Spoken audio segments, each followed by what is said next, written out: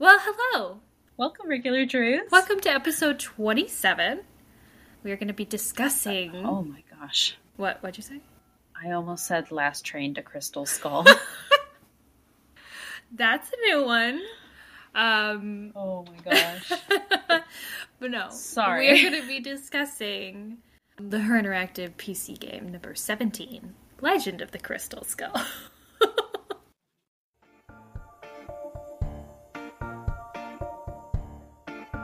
Well, aren't you a regular Nancy Drew?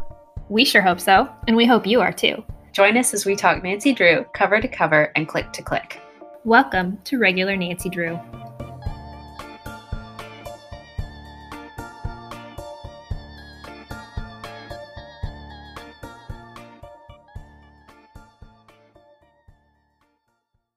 First impressions? I mean, it's a good game. I think, overall, I enjoy it. I think this time, replaying it, I noticed things about it that I didn't notice the first time around.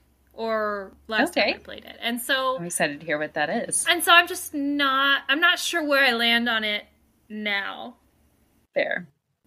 But I like the vibes. You know, I like the New Orleans vibe, the spooky vibe. So I appreciate it for that. But I think there are some problematic things in this. Oh yes, there's quite a few that I think we need to talk about. But overall, yes, definitely enjoyable. What about you, Corey? It's a solid game. It's very puzzle heavy, like we were just saying before we started recording. But like you said, I love the vibes. It's very rainy. It's raining the entire time that we're there. Bess is in this one. This is the very first time that we get Bess in the game. We don't actually get to see her, but we get to play as her for some parts of the mystery, which is the first time we get to play as Bess in the series. So very exciting. Do love the Bess element of it, although that's probably the most problematic parts of the game. Yep, so true. So true. We'll have to talk about the replay value as well, like you were saying, the things that you picked up on this time versus last time, and things that were very scary when I was younger and played this for the first time versus how they come off now. I still think it's super scary. Let me be clear. I still think it's super spooky, and I think they do a really good job at the spook. They do recommend at the very beginning of the game to play at night with all the lights off. This was a very devious thing because it just makes it scarier. I'd say that this is like the scariest opening of any of the games, maybe. Because there's a jump scare like right at the start, and that shot me through the ceiling when I was little. I jumped so high. That doesn't happen anymore because I know that it's coming, but it is still, yes, it is very. There are still some other jump scare, spooky things that happen throughout that are just as frightening and hit me just the same way that they used to. There's a moment where you're in Renee's bedroom and you turn, if you turn just a little bit to the right, and then the shadow a shadow moves the lightning on flashes the wall or something, and you turn immediately and you see this doll in the rocking chair, and it's like, oh my god! Every time. That was not there before. Very creepy. But anyway, so I think it's definitely still spooky. I just think that this time when I replayed it, I was like, oh, that's problematic in a way that I don't remember. And why didn't I pick up on that when I played it the last time? I don't remember the last time I played this one. Oh, okay. Actually, though, so it could have been a long, long time ago. But fair. Well, when we were young, we weren't raised to see these things as red flags, even though they are massive red flags. Massive red flags, yeah. But yeah. I've replayed this one a lot, so I kind of knew what to expect with some of the grosser bits. Gotcha. Yeah, the older you get, I think the worse it gets. Yeah. So. Okay, so this one was released on October 8th, 2007, which is just in time for Halloween of 2007, so that makes a whole lot of sense. You know, spooky game for a spooky time of the year. And is apparently based off of number 81, the Mardi Gras mystery. That's according to Wikipedia, at least, what I found on Wikipedia, but I'm sure that is probably mostly true. But I actually have no idea what that one is about. I have that one, actually. I have not read it, but I was reading the back of it to kind of get an idea, and it does not seem like it's very similar. It's about Nancy and Ned, like, go to New Orleans because some guy has invited them there, and his father has a portrait of his late wife, and then the portrait is stolen, but then they see the late wife running through the streets of New Orleans with the painting or something. That's what the back of the book basically says. So doesn't seem super similar, but just we're going to New Orleans. A stolen painting in this game. That's true. That's true. But interesting. Interesting. Okay. Yeah, it seems to us, at least when we read Morcy Manor, that Curse of Blackmore Manor is apparently based off the Blackbeard Room, or Bluebeard Room? Bluebeard Room. Yep. And Morcy Manor, but nobody ever brought up Morcy Manor as being an influence on that game that we saw. I've seen it on some lists, but I think it was mostly, the setting and a few names. The plot line itself was pretty different. But so I wonder, is that the same for most games, Are they a conglomeration of a couple books? And if so, is there another influence on Crystal Skull than Mardi Gras Mystery? Not that I've been able to see. The further along we get in the series, the less and less they're based off the book and more inspired by that book. So, our first 7 are directly based off of a book and are pretty much taken straight from that. And then maybe number 8 is as well. But as we go further and further, they stay less faithful to the book they're based off of, I believe. Gotcha. Not that I've read all of them, but... Yeah. Well, 3 words? New Orleans, New Orleans, obviously. Skeletons and bones. Yes. It's a lot of that. Death.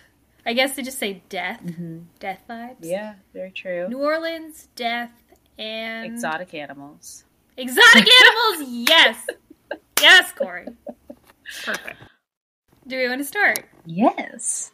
This one starts a little bit differently. What is it? Number 16, I think, is the first one that starts with this kind of intro where instead of seeing just the main menu of new game, load or save game, we get Nancy's desk, and then you click on the case file on her desk to learn about the mystery and then actually start the game. Which, do you like that? I can never tell if I like it or not. I think it's fun. I do miss the the main letter. Intro music and the letter. Yeah, that was always a nice touch, but they phased it out for whatever reason. Mm-hmm. Yeah. I think it's nice to be able to see Nancy's, room and everything kind of, but I think it's kind of weird because unless we're trying to establish Nancy as this character set in River Heights, then which it doesn't seem like we really are ever, except for in Alibi and Ashes, obviously. Nancy's always somewhere else solving a mystery, so why are we starting here? What does this have to do with anything? Who knows? But yeah. I definitely missed the letter, but I guess people don't send letters anymore, so that's kind of That's true. That might have been part of the decision as well. Hmm. I do have her whole opening speech memorized just because I've heard it so many times. Hi, I'm Nancy Drew. Welcome to my center of operations, my desk. Go ahead and poke around. Yeah. Oh. Anyway, yeah, so that's how it starts. Yes. We learn that there is, I was going to say a kid, but he's not a kid. He's a fully adult male. It's a kid to my perspective in my old age. But this man named Henry Boley that Ned wants us to visit as a favor to him because his great uncle just died. So Ned wants us to check in on Henry. So that's the premise of why we're going. And so immediately we kind of start off in a little bit of a cutscene. You do have to knock on the door, but mostly it's a cutscene.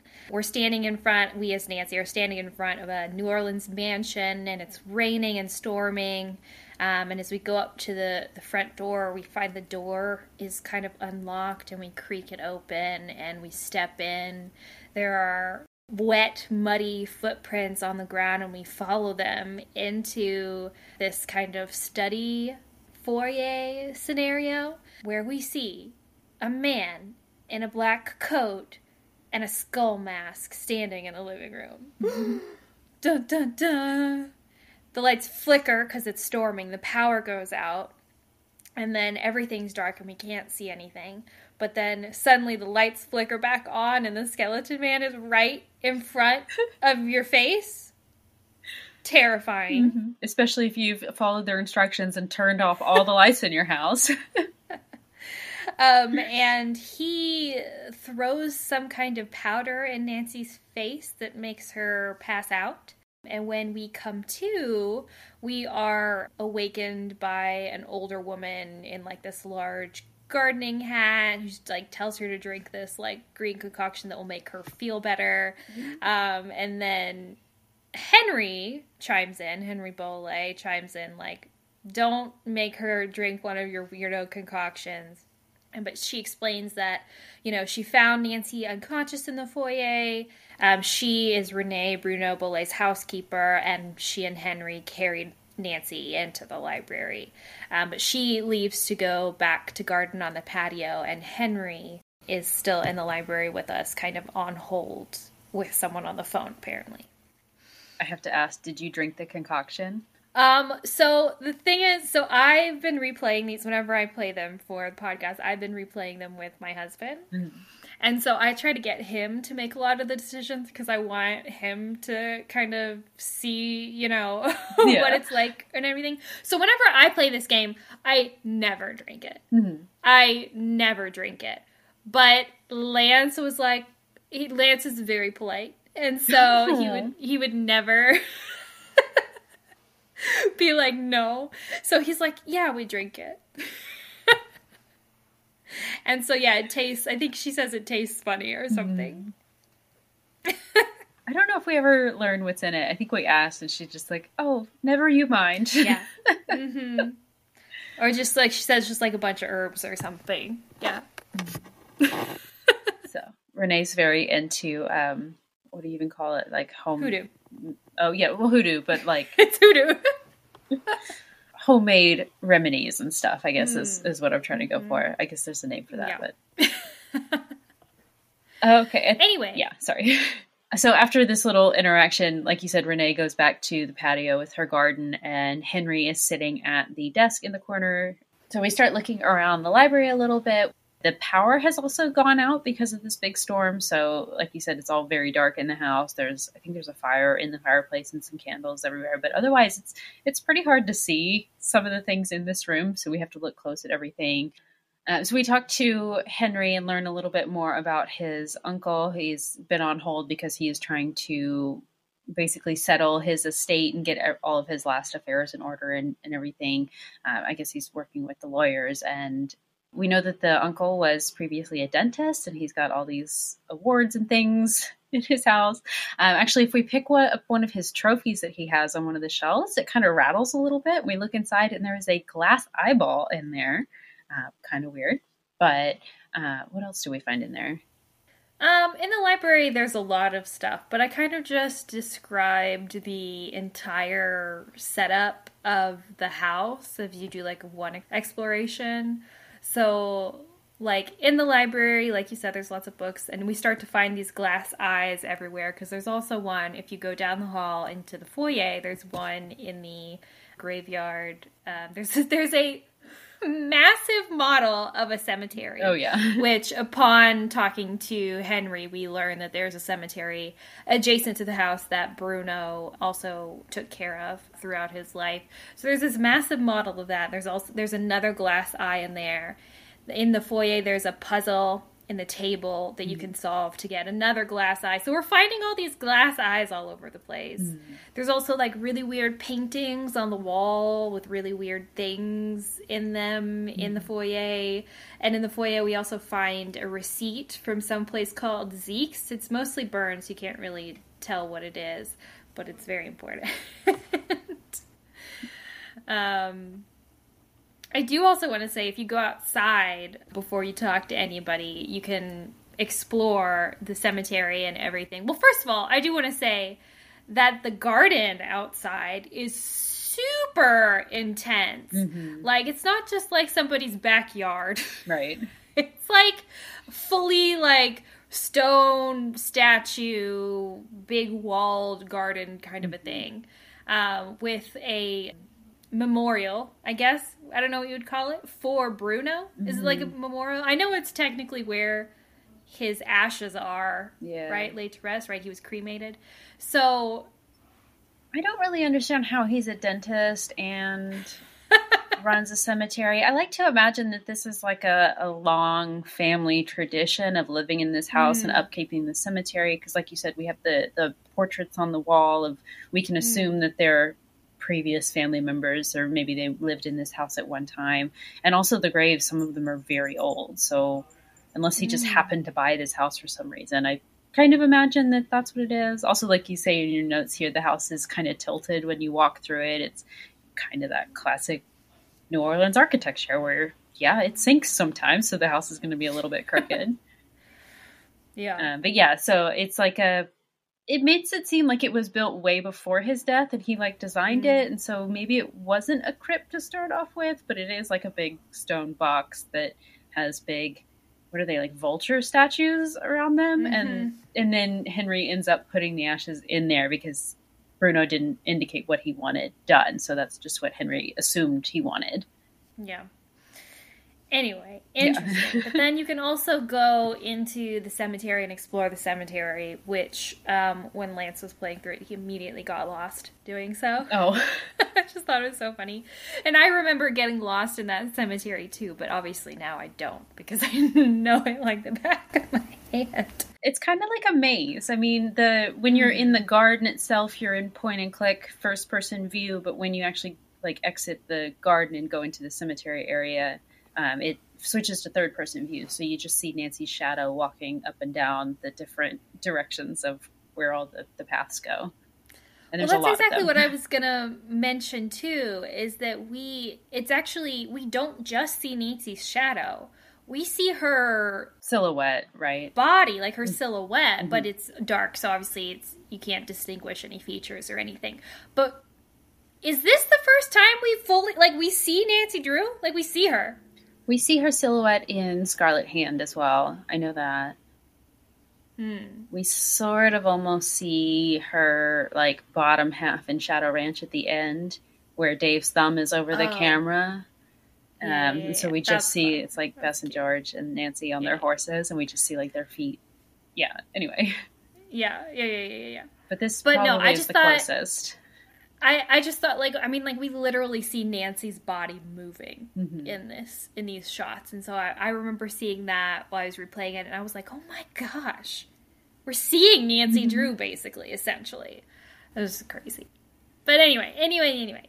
So after exploring, giving the house a good exploring one time, that's mostly everything that we find. There's 2 bedrooms upstairs, but we can't go in them just yet. Yeah.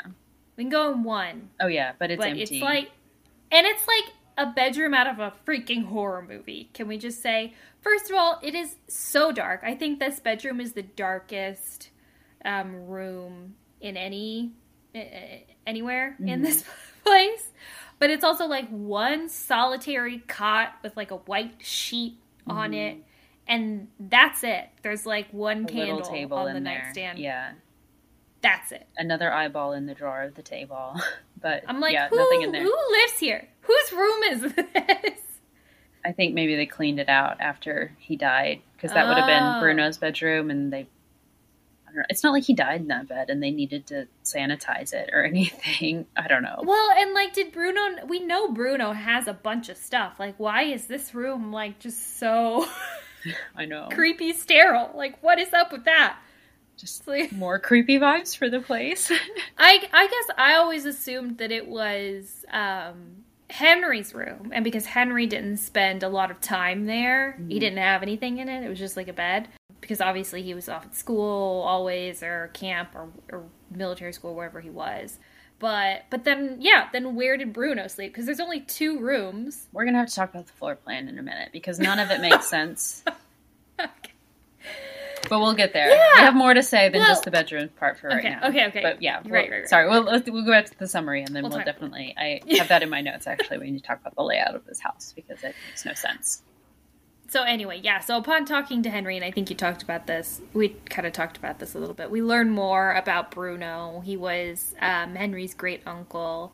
We also learn that Henry's parents, so the reason why Henry is under the care of his uncle is because his parents died in a car crash when he was 8, and so Bruno raised him. But not really, because he basically farmed him out. He sent him to a bunch of like boarding schools, summer camps, so that he was never really at home. Mm-hmm. But Bruno did name Henry as the executor of his estate. I think you already said that, actually. You said that. Oh, maybe. But it's so funny, this conversation with Henry, because Nancy is basically like explaining that she's checking in on him because Ned asked her to. Yeah. And Henry is so annoyed. You can tell that he also thinks that Ned is really annoying for having done this, being like, yeah, I mean, I don't really know the guy that well. He just seemed concerned and it was weird. So, go ahead, go off, explore New Orleans or whatever. I'm fine. Because she's there with Bess for the weekend. Did we say that? Yes. Okay. Yeah. But Nancy's like, well, I can't now, obviously. There was a man in a skeleton costume who blew smoke at me and I passed out. I can't just leave. Right. So she's like, is it okay that I stay and investigate this? And he's like, yeah, okay, fine. Whatever, do what you want. But he does tell her, be careful, because Bruno used to like to collect exotic pets, but he didn't believe in cages, so they just roam the property. So watch where you step. Yep. Oh my gosh. We can also call the cab company that dropped us off, and we get a message that because of the big storm and the power outages, there's no one like available to go out and pick Nancy up and bring her back to the French Quarter where Bess is staying. So she is kind of stuck there anyway. So we might as well investigate, right? Mm-hmm. Mm-hmm. We can talk to Renee out on the patio too. And yes, this is where we learn that she grows herbs for hoodoo. She is a hoodoo practitioner. And we talked to Renee about Henry, and she thinks that Henry, she calls him morose and negative. Mm-hmm. So she does not like him. And she also suspects that he is selling Bruno's things on the sly, and which Nancy's kind of confused about, because it's like, well, isn't Henry going to inherit, all of Bruno's estate anyway? She tells us no, that actually Bruno's doctor, Gilbert Buford, some dentistry school, and Renee are all set to inherit a portion of Henry's estate, and the lawyers had said that no assets can be sold until all the affairs are settled and all his debts paid and everything, so that everything can be split evenly, right? So this is interesting. Yes. We talked to her about the skeleton man too, and she tells us that she has seen this skeleton man before, so she believes us. She saw him in the house on the night that Bruno died, and she thinks that it was quote-unquote Mr. Death. And she tells us to be careful, because if he's come back, then he's here for another reason. Spooky! Such a good character. I don't know. She's weird, but very well written. I love her. So we can call Ned, and he basically just like, hey, how's Henry doing? And we can give him updates, but it's not a necessary part of the game. Of course, we can also call Bess, and whenever we do call Bess, the perspective flips, and we get to play as Bess for that part. While we're talking to Bess, Nancy's telling her about what happened with the skeleton man attacking her, and that she found this receipt for a place called Zeke's in the fireplace, and is wondering if Bess can go check it out for her. Bess asks where it is, and she's like, oh, well, that's actually right across the street from our hotel, and I'm at our hotel right now anyway, and we can, from Bess's point of view, we're standing like on our hotel balcony in the French Quarter looking across the street at Zeke's. There is also a food truck out there that sells like gumbo and jambalaya and crawfish and stuff like that, which is fun. Always love being able to eat in these games as much as we want. But yes, Bess does agree to go across the street and see what she can find out about that receipt and whose it was. So when we go to Zeke's, we meet this character named Lamont, who explains that he is the owner of this shop. There's kind of a little joke where Bess is like, well, if this is your place, why isn't it why is it called Zeke's? And he's like, oh, well, I bought this place from another guy, but he wasn't Zeke either, so... His name wasn't Zeke either. Yeah. Don't worry about it. Oh, actually, so we should talk about this later, too, because he tells us that part of the conditions of his buying it from the guy who sold it was that the name stay Zeke's. So I have interesting Do you have a thoughts theory? about this. Oh, okay. I think I maybe have some theories. But anyway. I'm very interested to hear what those are.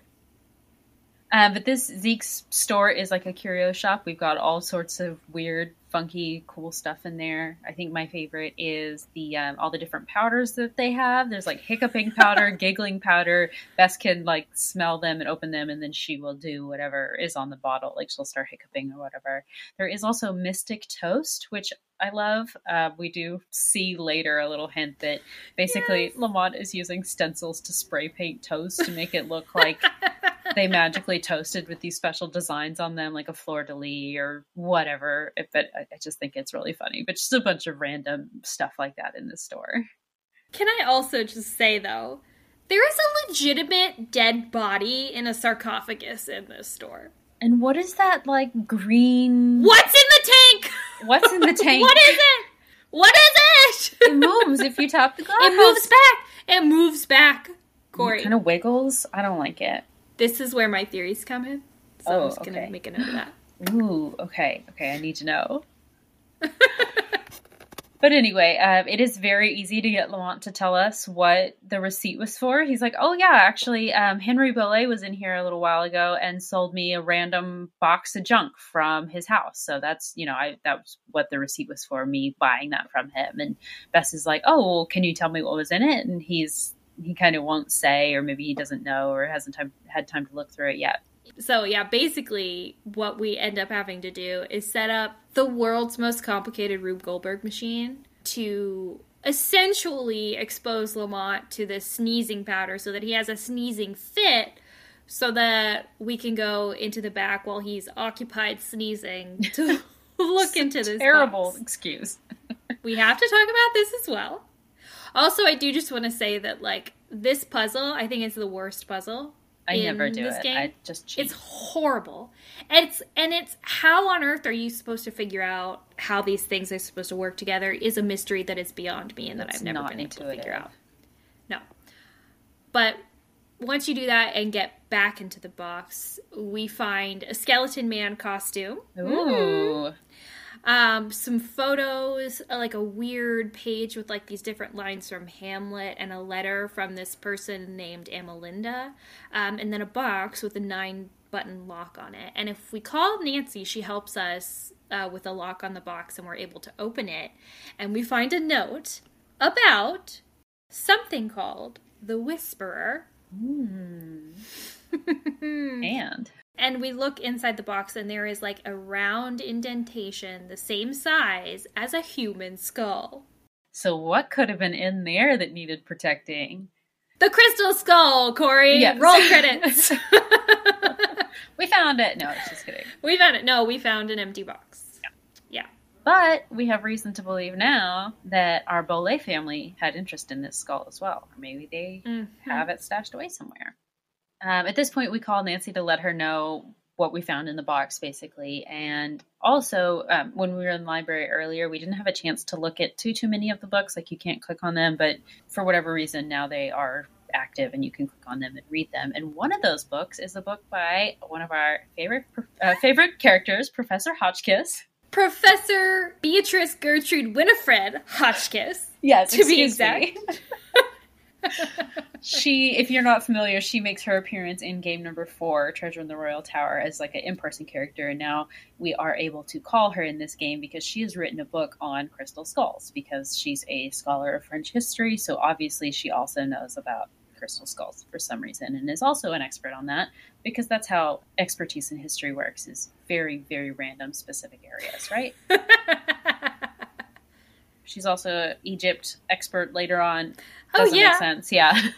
That's right. I forgot about that. Oh my gosh. Yeah. But basically her phone number is in this book, and we read a little bit more about the skulls and how there's a few of them around the world, and then we can call her to learn more. Not a few, Corey. 13. A very spooky number. Oh, okay. Yes. No, but there's like a lot of legends about this, and apparently it existed in a lot of different times throughout history. But apparently, if you bring them all 13 skulls together, they'll all speak and whisper to each other, imparting some kind of wisdom that will quote unquote save the human race. And each of the different skulls has some kind of magical power. This book is specifically mentions the one called the Whisperer. Well, that's convenient, isn't it? Mm-hmm. But it talks more about that. But apparently this skull gives its owner immunity to human ailments and immortality? Question mark, question mark, question mark. So that's very interesting. But most recently, it was owned by what the book calls a huckster named Curtis Caldwell, who... Corey eventually settled in Baton Rouge and was later murdered by a dissatisfied customer. So the last known location of this skull, known as the Whisperer, was actually Louisiana. Very interesting. Our previous owner was murdered, so if Bruno was immune to natural cause deaths, we now have a bigger investigation here, don't we? Mm-hmm. Things are looking a little bit suspicious. Yeah, so if we call Professor Hotchkiss, she tells us that Bruno actually called her and talked to her about the Whisperer, and, she asked if he knew where it was, and he said something kind of cryptic. He just said the eyes have it and kind of laughed or whatever. But she does tell us that, yeah, if Bruno did actually have the Whisperer and he died... Nancy should really look into that because, she would bet her bottom it wasn't a natural death. Ooh. So this prompts us to go talk to Henry. Of course, we immediately need to go see his death certificate. We ask him how he dies, and he says that he had a heart attack. The attending physician was his longtime doctor and friend named Dr. Gilbert Buford. We do also go and ask Renee for her side of the story on what she remembers from that night, and she tells us a little bit more about Bruno's death. She was actually home at the time that he died. She heard him collapse in the foyer in the front hall and came running in. And as soon as she enters the room, she realizes that Dr. Gilbert Buford is also standing in the foyer with him. So maybe he's just arrived, he's come from somewhere. So he starts performing CPR. Renee runs to call 911, but by the time she gets back, it's too late and he is gone. We do also need some paper at this point because we need to take a rubbing of something so that we can unlock something to get a key to go into the mausoleum, which we'll talk about in a minute. The Bolle family mausoleum. And so we asked Renee if we can have a piece of paper, if she has any, and she's like, oh yeah, no problem. I have some up in my room. Here's the key. So we get to go upstairs and snoop in the locked bedroom, which is Renee's bedroom. Yeah, if you go in there, it is very spooky. Like I was talking about, there is that spooky moment where you turn and see the doll and the rocking chair, and it's very creepy. But we see, so she's got a bed in there. In her nightstand are all the Cocoa Kringle bars. She asks us to grab a Cocoa Kringle bar for her. Mm-hmm. Can we just talk about the amount of Cocoa Kringle bars that this lady hoards? Oh yeah, there's 100 in there. There's probably. Yeah, easy. And also, you as Nancy can just continuously eat them. You can eat as many as you want. The screen goes green, and Nancy's like, oh, this wasn't a good idea. Also in her room is a spooky-looking chest that is locked that you're able to open through a puzzle that has a book on spectriloquy on it. I believe that's how you say that, which is apparently a hoodoo language or written hoodoo. I don't know. It's a symbol language, yeah. Yeah. And also, if you turn, there is symbols in this hoodoo written on the wall in red. Honestly, looks like blood. Super creepy. Also, when we turn to look at it, there's a big flash of lightning, so it's just very startling. Very spooky. So if you go downstairs and ask Renee about this, she tells us that she's painted these symbols on the wall because there's a spirit living in the wall, and it was whispering this phrase to her. And so she painted this word that she heard it whisper on the wall, and the spirit hasn't spoken since. I wonder what it means. I know what the words are, but I wonder what the meaning is. Yeah. It's very interesting. We'll have to talk about this later, too. Yeah, was Bruno into hoodoo, too? Because why would he have those specific... Anyway, sorry. I have thoughts. Yes, okay. I have lots of thoughts. I'm so excited. But so after getting this paper and solving a couple puzzles, eventually we're able to get into this locked mausoleum in the cemetery, which we learn is actually the Bolle mausoleum and has all of the Bolle family in it. But when we approach it, we see Henry outside, like on his knees on the ground in the rain, just sobbing. Like this is not a little cry. This is like a serious, like, on the ground sobbing. But as soon as Nancy approaches it and kind of calls out to him, he gets up and runs away. It's very sad. So when we go inside the crypt, we see all the different Bolles, but we also see the names of Henry's parents in there. It's just honestly so freaking heartbreaking. But yeah. So inside the mausoleum, there's honestly not that much to do in the mausoleum. All that we're able to find in there is a painting of presumably Henry's parents inside there that's missing from, there's like this empty frame in the foyer, and we can go in and replace it. Which, his mom is Dr. Irina Predovicu from Danger on Deception Island. Did you notice that? No? Mm-hmm. They use the same, like... Oh, okay. Yeah, same image. Okay. But it's not actually... Okay. I mean, it's the same woman. Me... Interesting. Mm-hmm. But no way, because I think the date of their deaths was in the 90s, right? It would have been, yeah, I'm sure. So, and Danger on Deception Island was released in 2000-something, mm-hmm. So... It's not the same character, but it's the same woman in the picture. Right. Yeah, I don't know why they chose to do that, because it doesn't make sense in the timeline-wise, other than just putting in an Easter egg. Or maybe they were like, oh, this is a stock photo that we have. Let's use it again, you know? So. Yeah. Sorry, anyway. Yeah, so if you replace the painting from the mausoleum in the foyer and then put those paintings in a certain order, the correct order, it opens a secret passageway that we can go into. Of course the spooky old house has a secret passageway. Yes. When we step inside, we can overhear Henry talking to someone named Summer, who is apparently, like, hitting him up for money. Mm-hmm. He says, you know, we can't hear Summer's side of the conversation, but we just hear Henry saying, like, I don't have that kind of money, but I can get it. I will soon. Don't worry. Interesting. What's going on there? It's a financially abusive relationship. We have to talk about this later, too. At a minimum, that's what it is, yeah. Mm-hmm. There is also a locked door at the top of this stairway in this hidden passageway, and there is like a spider web symbol on the door, and this prompts us to go outside in the garden. There's this big fountain, and there's a spider that is living in this fountain, essentially. So we have to go play a song on strings that are connected to the fountain. It doesn't really make much sense practically, but essentially that gets us the key to unlock this door. Well, the way I kind of assume, Corey, is I assume that this spider was one of Bruno's exotic pets. Oh, maybe. And that he trained this spider to move when it heard this particular string of notes. Probably. That makes sense. I mean... But anyway, we can get the key, and now we can go back up into the secret passageway, and we find a junk room. It looks like...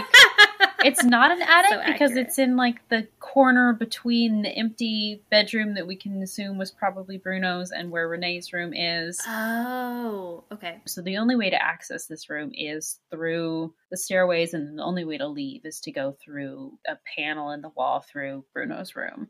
So it's just a room full of junk that looks like somebody's attic, but it's not the attic. From the outside, we can see that there's a third story, but we'll talk about that later when we talk about the layout of the house. Fascinating.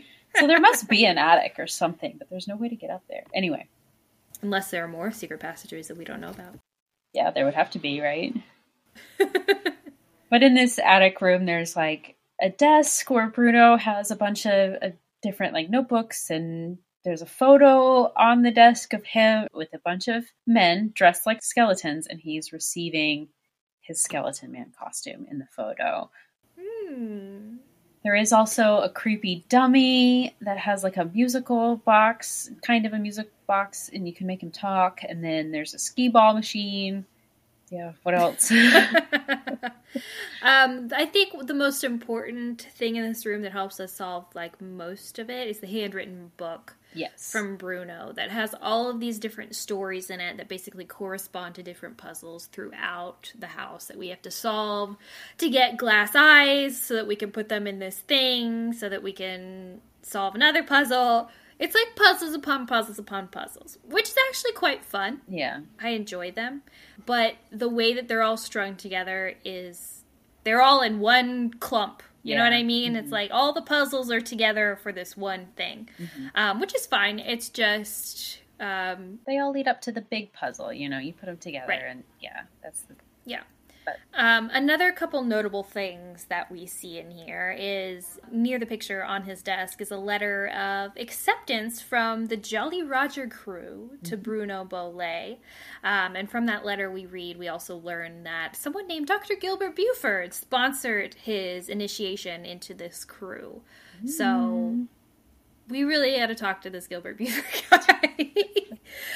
There's also like a calendar on his desk that if you flip through it, you notice there is a skull and crossbones marked on a day every single month with a note to the side with like a different location. And what we learn eventually is a password.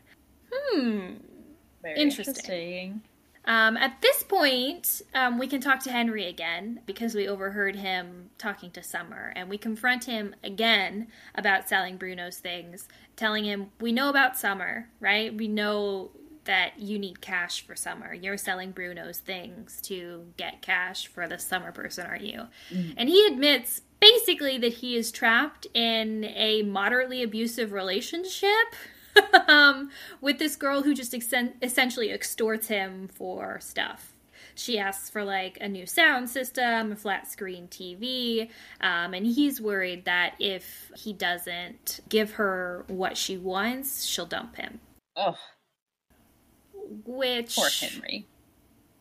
Letter, man, yeah, letter. I mean, best. I don't know what to tell you. But anyway, so if we agree to not say anything about selling Henry's things to anyone, he gives us one of Bruno's glass eyes that he has on a keychain. There is a total of 25 glass eyes that we have to find in this game. And we need them all, so we need this one. Oh my goodness. Yeah. We can also ask him about the box of Bruno's stuff that he did sell, and he tells us that he didn't open the box, but there wasn't a crystal skull as far as he knew in there. At this point, we do get to contact Dr. Buford. We call his physician's office, and we are told that he is all but retired now, but he mostly spends his time at this gumbo stand down at the corner of Rampart and Dumaine Street in the French Quarter. What a coincidence. That's directly across from the hotel where Bess currently is. So we get back on the phone call with Bess, and we're like, hey, Bess, can you, go see if you can see this doctor hanging out around there anywhere? And she's like, actually, I think I might see him down there right now. So let me go over there and talk to him. So we go over and talk to Dr. Buford to kind of introduce ourselves. He is immediately very creepy and starts hitting on Bess. Ugh. Let's also be clear, he's definitely an older man. Like, he's not in his 40s or his 50s. He's probably at the very least 60 plus. Well, he's retired, so yeah, he's got to be up there. Retired, but he also, like, visibly looks like an older man, right? Right. And Bess is supposed to be 18 years old. Mm-hmm. And Bess even sounds uncomfortable, too, when he says these things. She's just like, anyway, giggling. Can you tell me about Bruno? He's also kind of weird about Bruno. He's like, oh, yeah, I might have been Bruno's best friend, but he was certainly not my best friend. But she starts asking him about the day that he died and stuff. And he's like, oh, yeah, I was going over there to see him and just so happened to walk through the door when he was reading this letter. Like maybe he had just come to the door because the mail was delivered and he was getting it out through the slot. So that's why he was right in the foyer. But as soon as I walked through the door, he just kind of collapsed on the floor. And like Renee said, he started doing CPR, but it was soon too late. We ask him if it could have been possible for Renee to overdose him. And Buford's like, maybe not. I mean, I'm a doctor. I've been doing this for a long time, but I'm not really suspicious of the manner of his death. I think it was a legitimate heart attack, but, Renee does practice this hoodoo. Who knows what kind of spells she's cast on him, or if she kind of planted the seed in his brain of something happening that would have brought on a heart attack, I guess, if that makes sense. So Bess asks him some really good questions, questions that are very important. And I think if we were playing as Nancy, she would ask different questions. Probably. But so, she asks, what did it look like Bruno was doing when you walked in? Was he holding something? Did he just come in from a walk? Did he have umbrella or sunglasses or, whatever? She was painting the picture for him. She just saying, really fill in the gaps for me here, Yeah, and he says, I didn't see anything like that, but I did notice that he was holding a piece of paper and an envelope when I walked in the door, and when he collapsed, it was on the floor next to him. So he must have had the heart attack while he was reading a letter. But we don't know what happened to this piece of paper. He says he didn't notice it when they, removed Bruno's body. So we come to the conclusion that Iggy, who is an iguana that Bruno used to own, has taken this letter because apparently it's Iggy's MO to go around the house and steal scrap paper and squirrel it away into the vents. Kind of building a little nest for himself. Yeah. Which I just find to be the most cute thing I've ever heard in my life. So I like precious. Iggy. He's sweet. I love Iggy. Iggy is so cute and so sweet. Mm-hmm. Anyway, so at some point we have to figure out how to get this letter back from Iggy.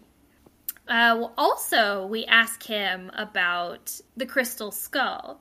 He tells us that Bruno had physically shown him the crystal skull, but Buford thought it was kind of nonsense and, whatever, wasn't that interested in it. But this is fully confirmation now that Bruno had the crystal skull actually in his possession. Someone else has seen it. Mm-hmm.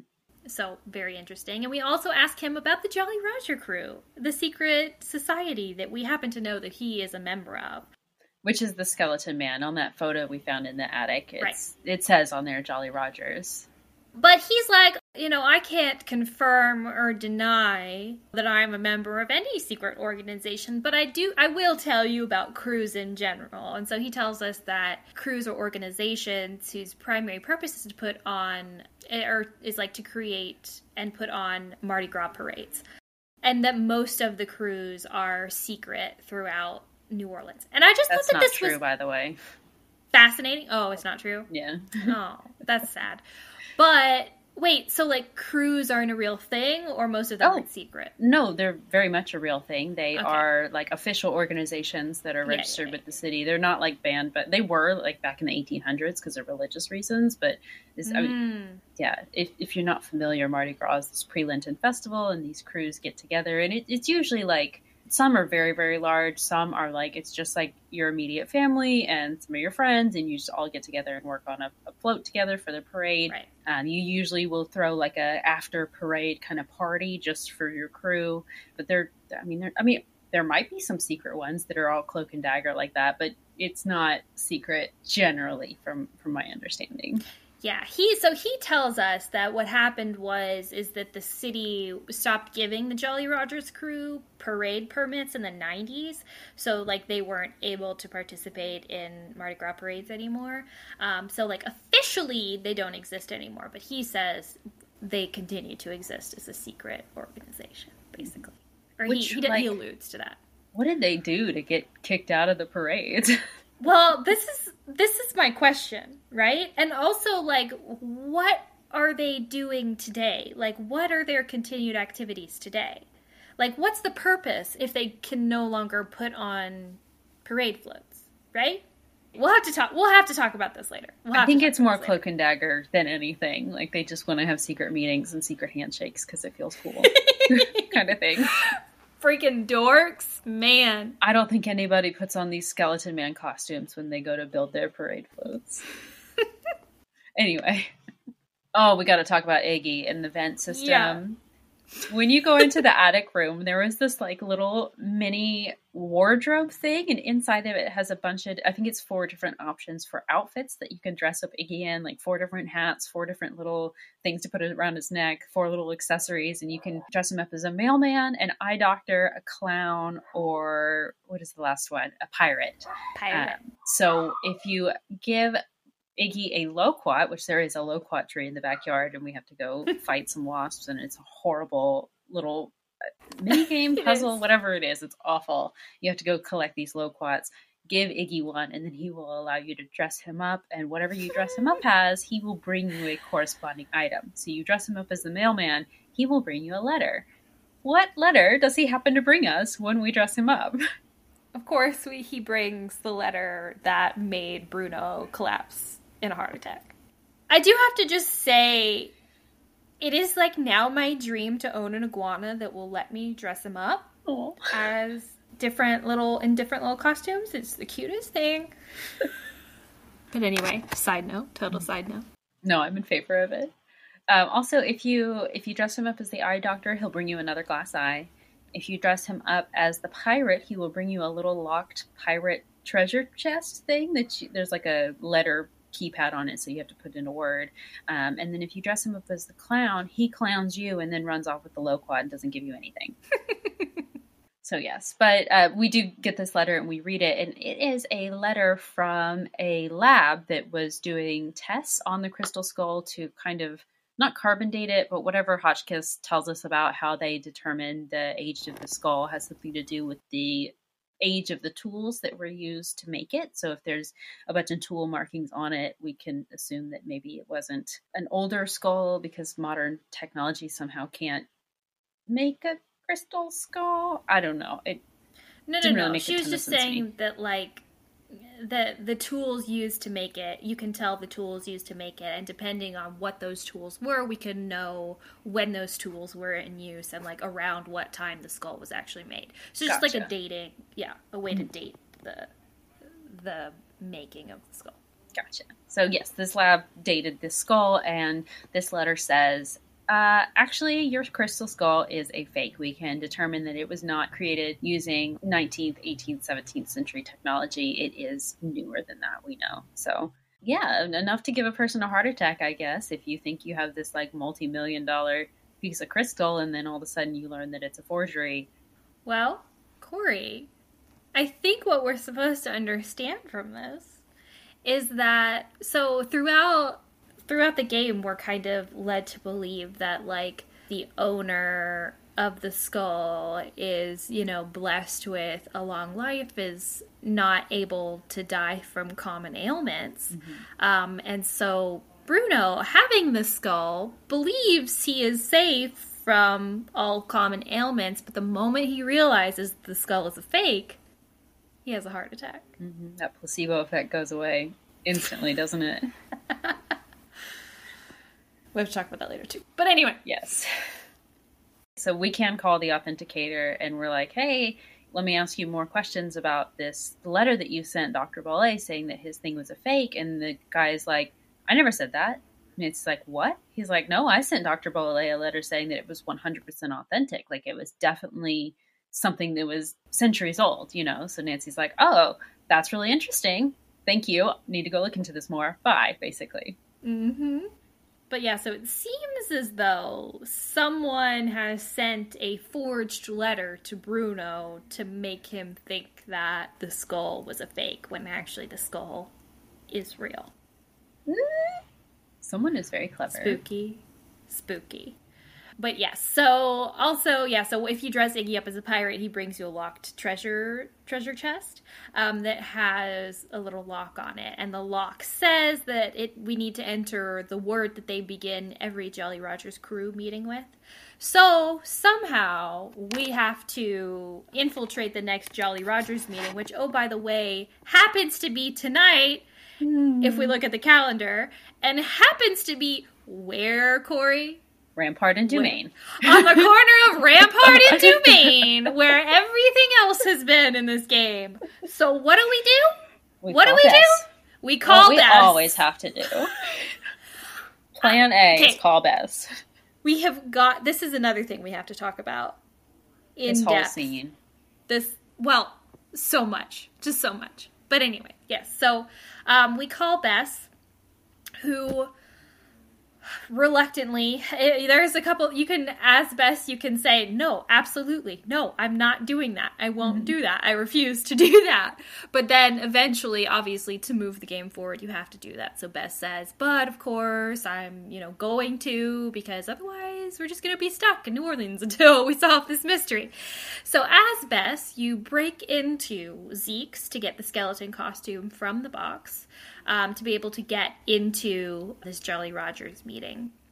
And so Bess dresses up as a pirate. She gives, if you have to give the correct password, which this time I almost gave the wrong one. Oh, really?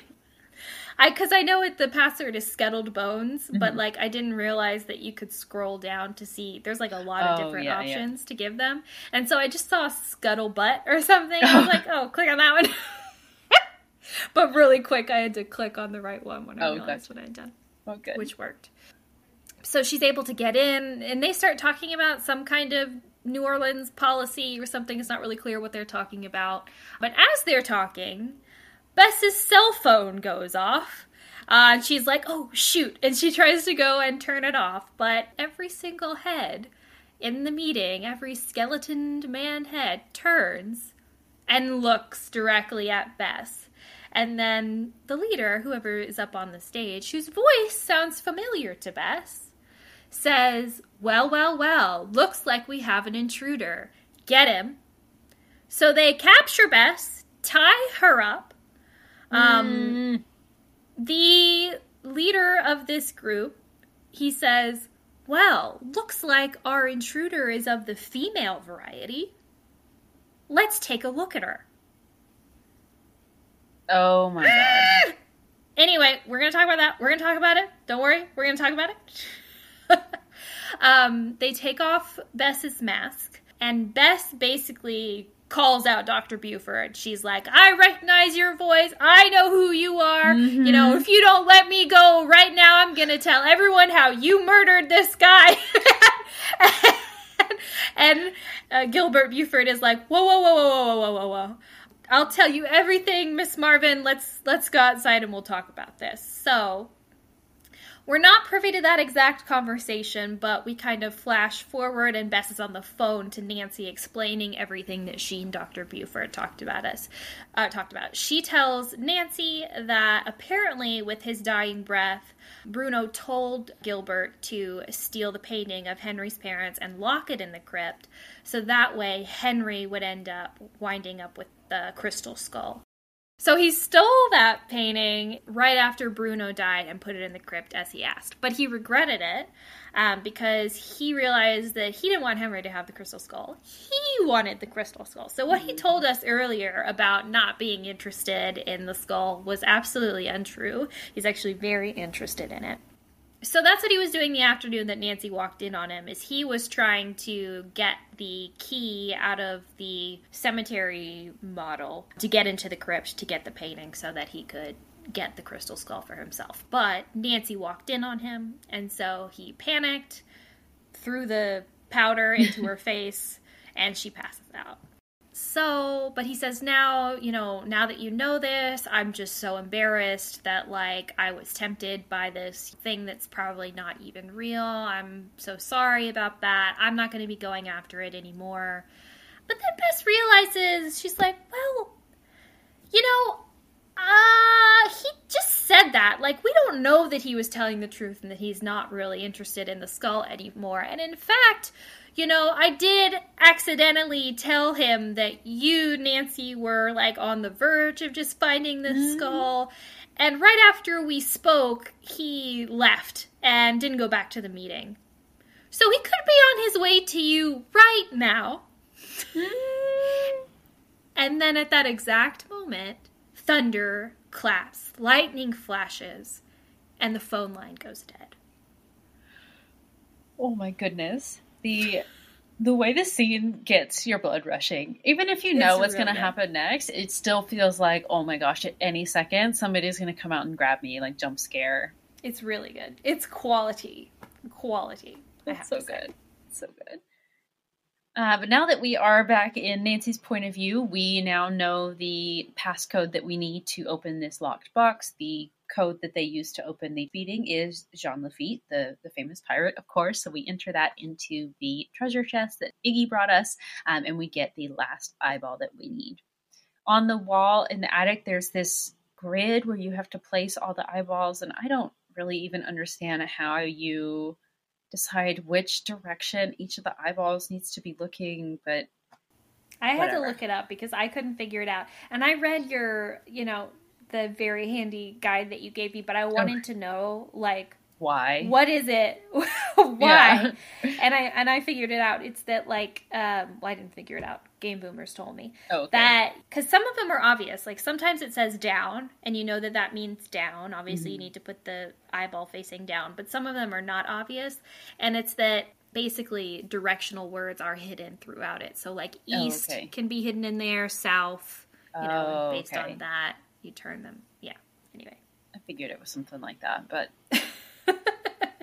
But anyway, eventually, once we get all the eyeballs where they're supposed to be and looking in the correct direction, the thing, like, opens up, and what do we find inside but a giant eyeball? Giant eyeball! There's also, like, this diagram in there that's essentially like a lightning rod plus the handle of a shovel that we have to use earlier in the game for another puzzle that ends up resulting in an eyeball as well.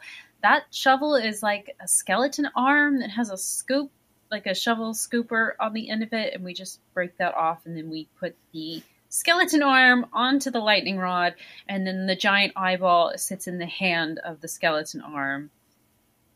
Why not, right? Obviously that, like, locks into place on Bruno's crypt.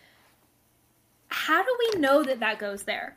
Because I could never figure... I mean, like, I knew that it went there because I had done it before, obviously, but I could not remember for the life of me what it was that told us where to put this thing. I don't think it tells you. I think you just have to know that there is something clickable in that spot, and we never get to it, so maybe it's just process of elimination almost. Got it.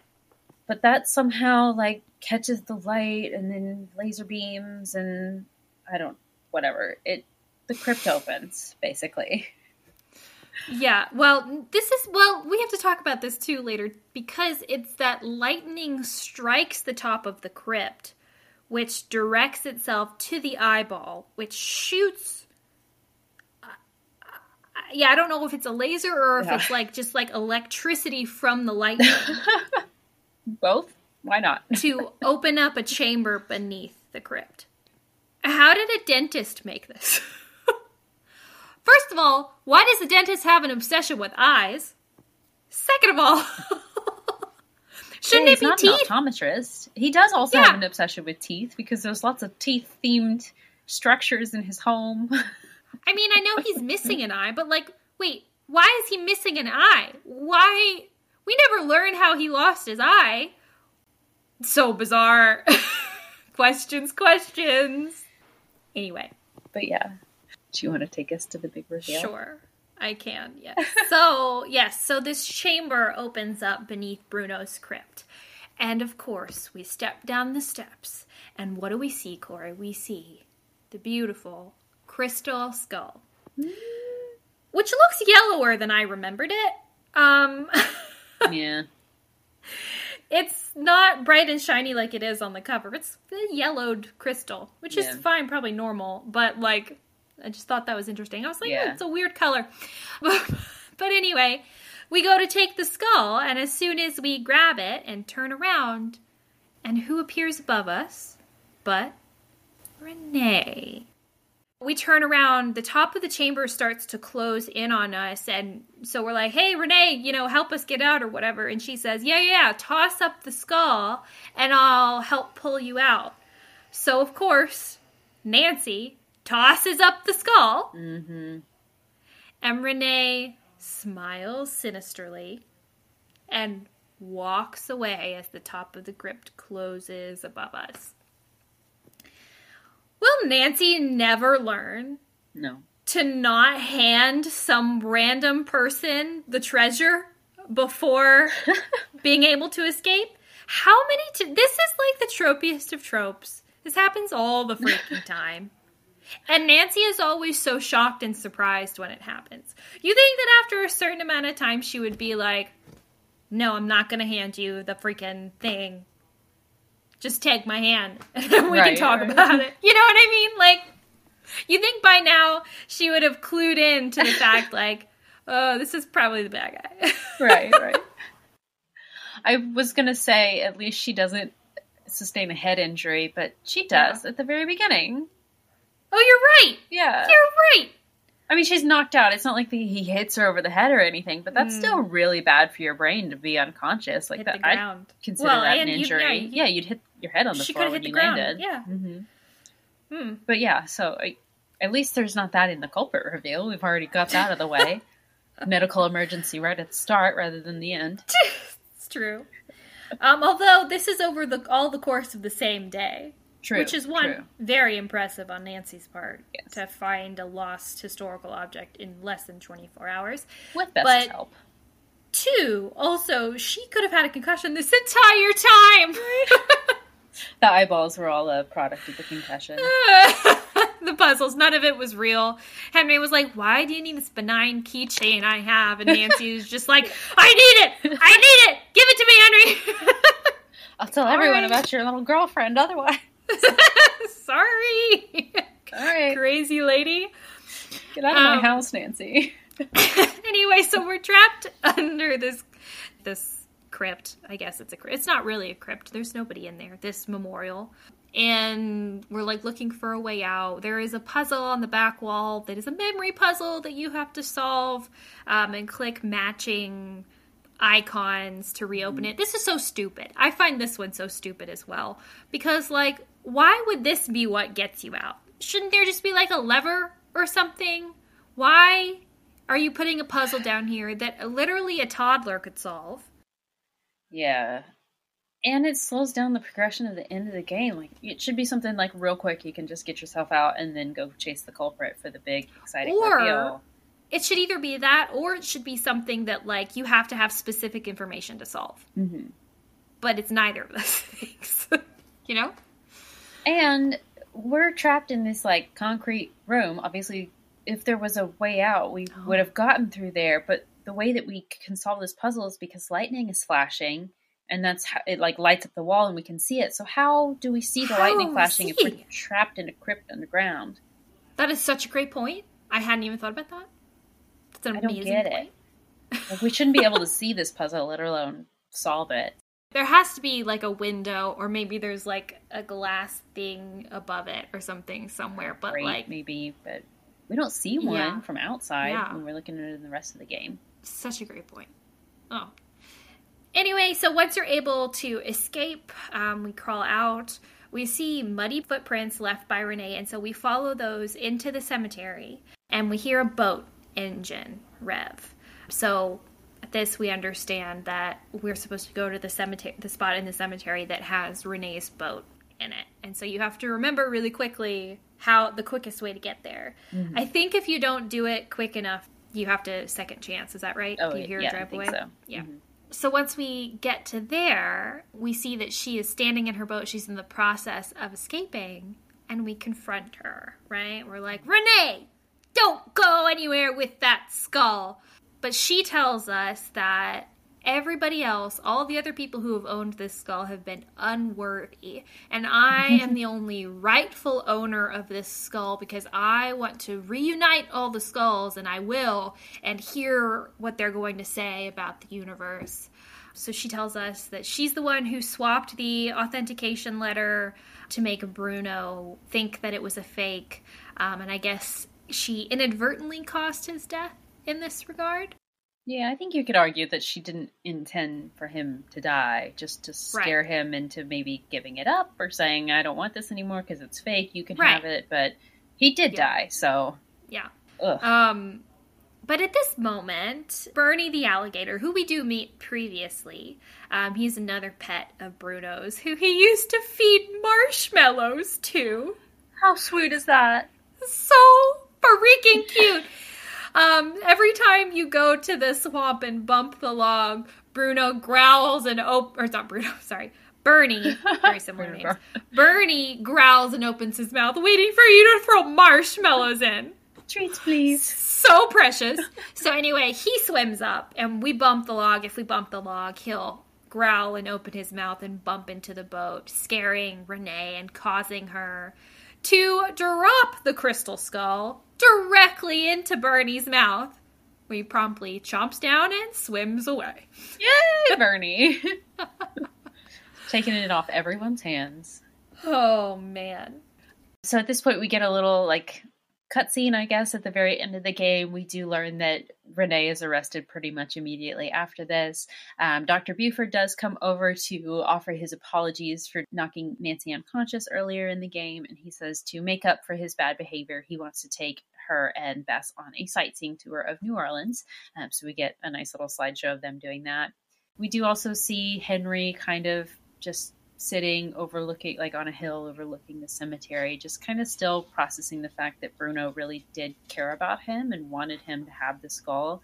He thought because Bruno shipped him off so many times when he was younger that he didn't really care, but it turns out he really did. He just didn't know how to express it, and his way of making sure that he was cared for was always making sure he was in some school or something where other people were able to look after him. So kind of a bittersweet ending there for Henry. Yeah.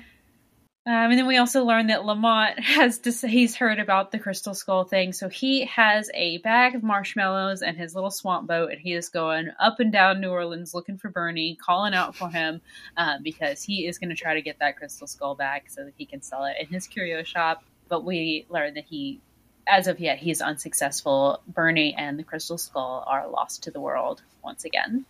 Oh my gosh. Oh. Okay, so first of all, just to jump right in, we're supposed to believe now that there was just an immortal alligator swimming out in the bayou. Which is crazy to me, because I think, don't alligators already live like a really long time? Okay, hold on. I gotta look this up. They do indeed. How long do alligators live? They're dinosaurs. Oh no, alligators can live as long as humans and average 70 years, but can be 100 years. That's good lifespan. This alligator is basically going to be ancient. If you believe that the crystal skull is what it says it is, or what we're supposed to believe it is, I like that they left it kind of open like that. That is, okay. This is exactly why I like this game. Yeah. This is the reason why I like this game so much, is that it allows you to view it however you want to view it. Mm-hmm. It presents all of these things, and then it leaves it wide open, right? Like, all of these things fit conveniently enough. Like, yeah, you could believe that it's just that Bruno died because he no longer believed that the skull worked.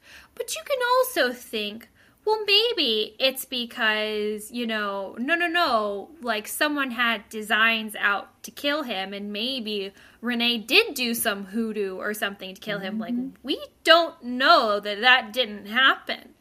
Right. Maybe, right? And and even like with the hoodoo stuff, like with Renee writing like the hoodoo word on the wall, and that stopped the thing from speaking. I mean, it did, right? Yeah. Like, it stopped. I mean, it stopped it from speaking because Bruno died and he wasn't up there pressing the buttons anymore. Mm-hmm. But it worked. So you could believe, well, it's just a coincidence, but you could also believe that, like, no, it did exactly what it was trying to do. That's also, a good point. Yeah.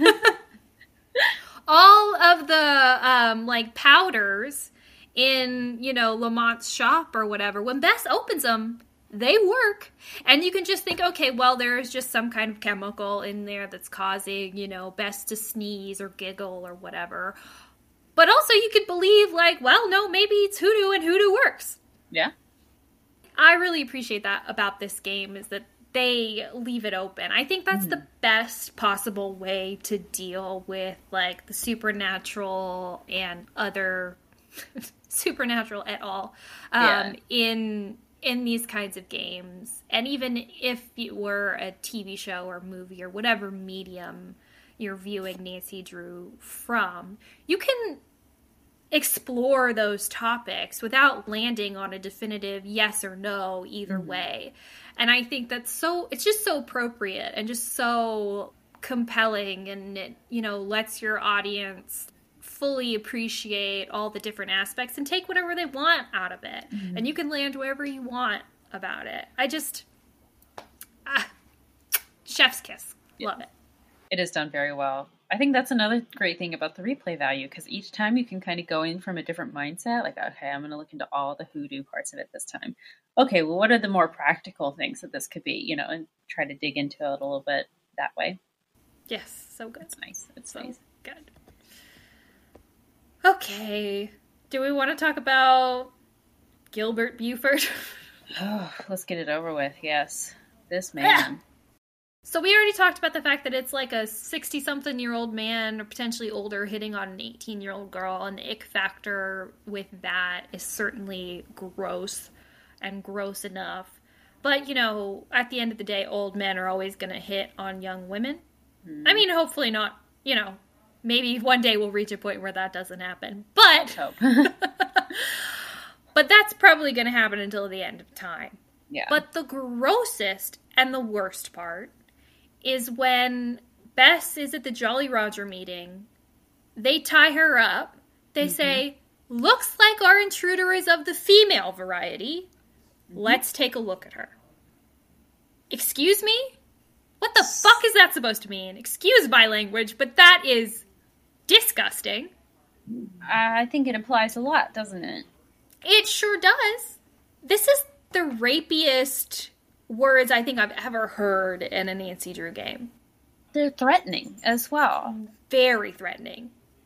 There are plenty of crews that are male only, female only. There are also plenty of crews that are male and female. I'm going to assume, because we mostly saw male characters in this, that this is an all male group, but not necessarily. He's not saying oh, we know that this is an intruder automatically because we can see that it's a woman. We're pointing out her vulnerabilities, that you're in a room with a bunch of older men, all with their identities concealed, and you're tied up here, and we're sitting here pointing out oh, you know what? You are a woman. What does that mean? What are we implying here? Well, also, and I mean, it's honestly the very and this is kind of graphic, and so I'll just give a little warning before I say it. Maybe skip if you don't want to get too in depth about this, but he's actually saying, oh, looks like you're a woman. Let's take a look. What does that mean? Does that mean we're going to take off your clothes and look at your naked body? Sounds like to it. To see that you're a woman? Disgusting. Disgusting. The way he phrased that, he already knows. He's not trying to uncover whether or not she's actually a woman. He's trying to scare her. He's trying to make her think that. Yeah. This is an intimidation thing, 1000%. She's already in a compromised position. She's been caught. She knows that she's, she knows that they're after her now. Obviously, she's going to be scared. He's upping it so that he's in a position of power in this situation. Sick. But also I want to talk about what you said before about how, some crews are male only, some crews are female only, some crews, all genders, whatever. But you said, or I believe, you can correct me if I'm wrong, but earlier I think the reason why he said that the city stopped issuing them permits was because they didn't want to let certain people into their crew, right? Oh, I didn't catch that. Okay, that sounds familiar, He doesn't specify what the characteristics of people were that they didn't want in their crew. But I feel like this implies women. Yeah. Is this because they hate women? They don't want them implies that they didn't want to let women into their all-male crew. And, I mean, if this is any indication, I can see why, because they're all disgusting, creepy men. Okay. When we first meet Dr. Buford, he said, I wrote this down because it was so gross. She was basically, Bess is just introducing herself. And he's like, oh yeah, I love to come down here because there's such a pleasing view. Particularly now, I might add. It starts leering at her. And then later we can see in Bess's task list, because we get a task list in this game and you can check off what you need to do. One of Bess's list items is talk to Dr. Buford more. I think he's lonely. Oh. We're taking pity on this man. This game is teaching the players who's, 10 years old and up is the target audience to go talk to this creepy man because he needs comfort even though he was harassing us. Well, and also, at the end of the game, we don't get an apology for his creepy behavior. We get an apology that he is after the skull, why do we care about that? Right. And then he takes them on a tour of New Orleans, and we're just supposed to believe, all better. Everything's fine. Kind. He wasn't threatening to Bess. Yeah. No, he was very threatening. Yeah. Why would you ever willfully be around this man again?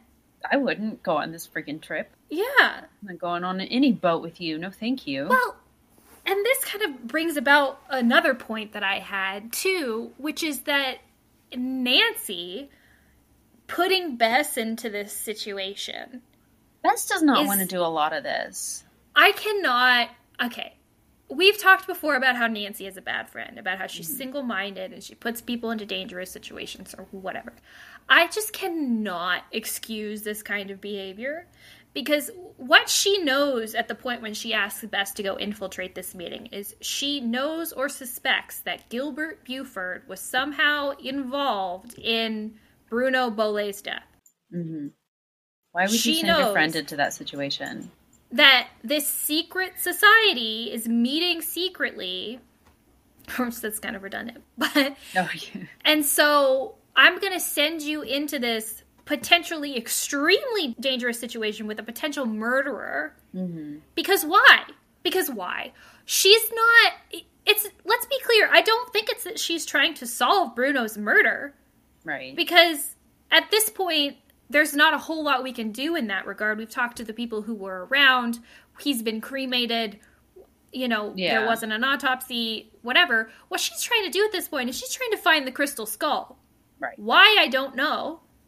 But it's maybe just important. Because it's really not. It's really not. I could understand a murder case, but it's just something valuable. You don't need to risk someone's life over just a valuable She's telling rock. Bess to go into this situation so that she can find treasure. Are you kidding me?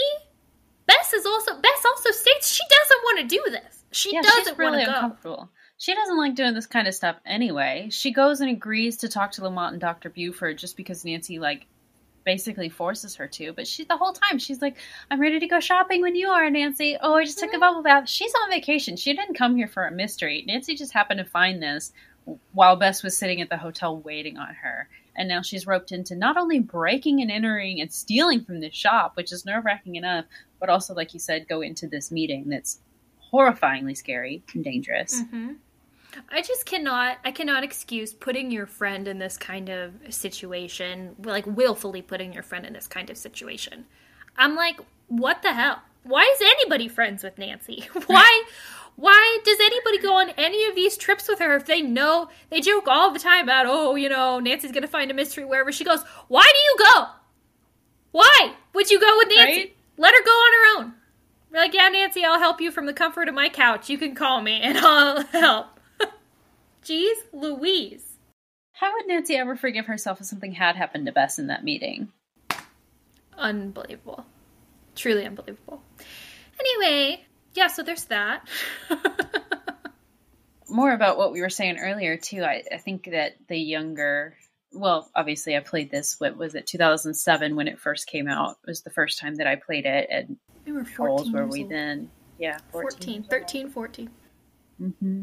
So I didn't really pick up on a lot of the creepy Dr. Buford stuff, but the older I get, the more times I play it, the less interested I am in that entire portion of the mystery, because it is a good chunk of the storyline. Yeah. Okay, that was a really dark topic. Stuff, it was. This is also kind of a problematic topic. I just didn't get it out of the way. Yes. Summer and Henry. Oh. This is very clearly a poor relationship, and I think Nancy calls it out as being such, but I find it such a strange I think what it illustrates to me is that Henry is such a strange person. I do not understand. He says, like, he doesn't think he could get another girlfriend if Summer was gonna dump him. Which, first of all, I think it shows his view of women to be very limited and one-dimensional and just honestly just poor, because he views them at things he can get and have, right? Right. But also like a weird self-image problem. Definitely self-esteem is an issue Yeah. there. Like, he thinks that, he's not worthy of love, which just doesn't vibe with the rest of the portrayal that we get of him, because I feel like in all respects, he seems like a very independent, kind of self-sufficient, someone who, like, has a way of, like, achieving the things that he wants to do, even if it's not, like, above board, i.e., like, selling Bruno's stuff. He does everything he needs to and wants to do. So, like, he's a capable person. He has been named the executor of Bruno's will. He's dealing with all of, like, the, administrative stuff surrounding that, probably paying off Bruno's debts and stuff.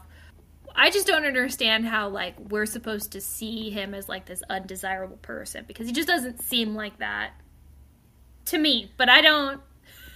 I think it kind of all fits together. I mean, he lost his parents very young, so obviously there's a big attachment there that's just broken and gone, which is a lot to go through at 8 years old.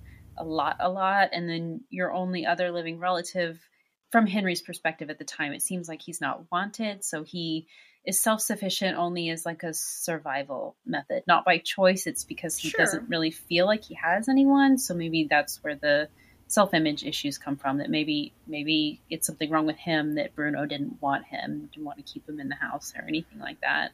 And then that translates into other relationship problems down the road, of course. So I could kind of see it, definitely. But well, and Ned also calls him out as being, like, a loner, basically. Like, he doesn't have a lot of friends. I just find that interesting. I feel like what I would assume is if you don't have, like, family support, or if you don't have close family relationships, you would seek out those relationships in a lot of different places.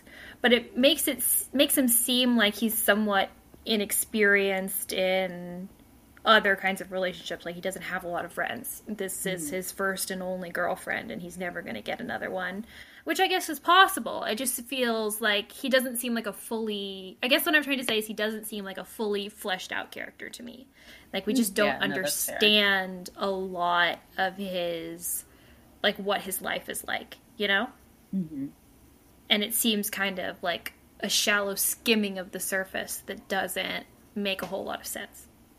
I definitely would have liked more information about him. Of course, we get the summer plot line and then anything related to his uncle, but it's still not Henry himself.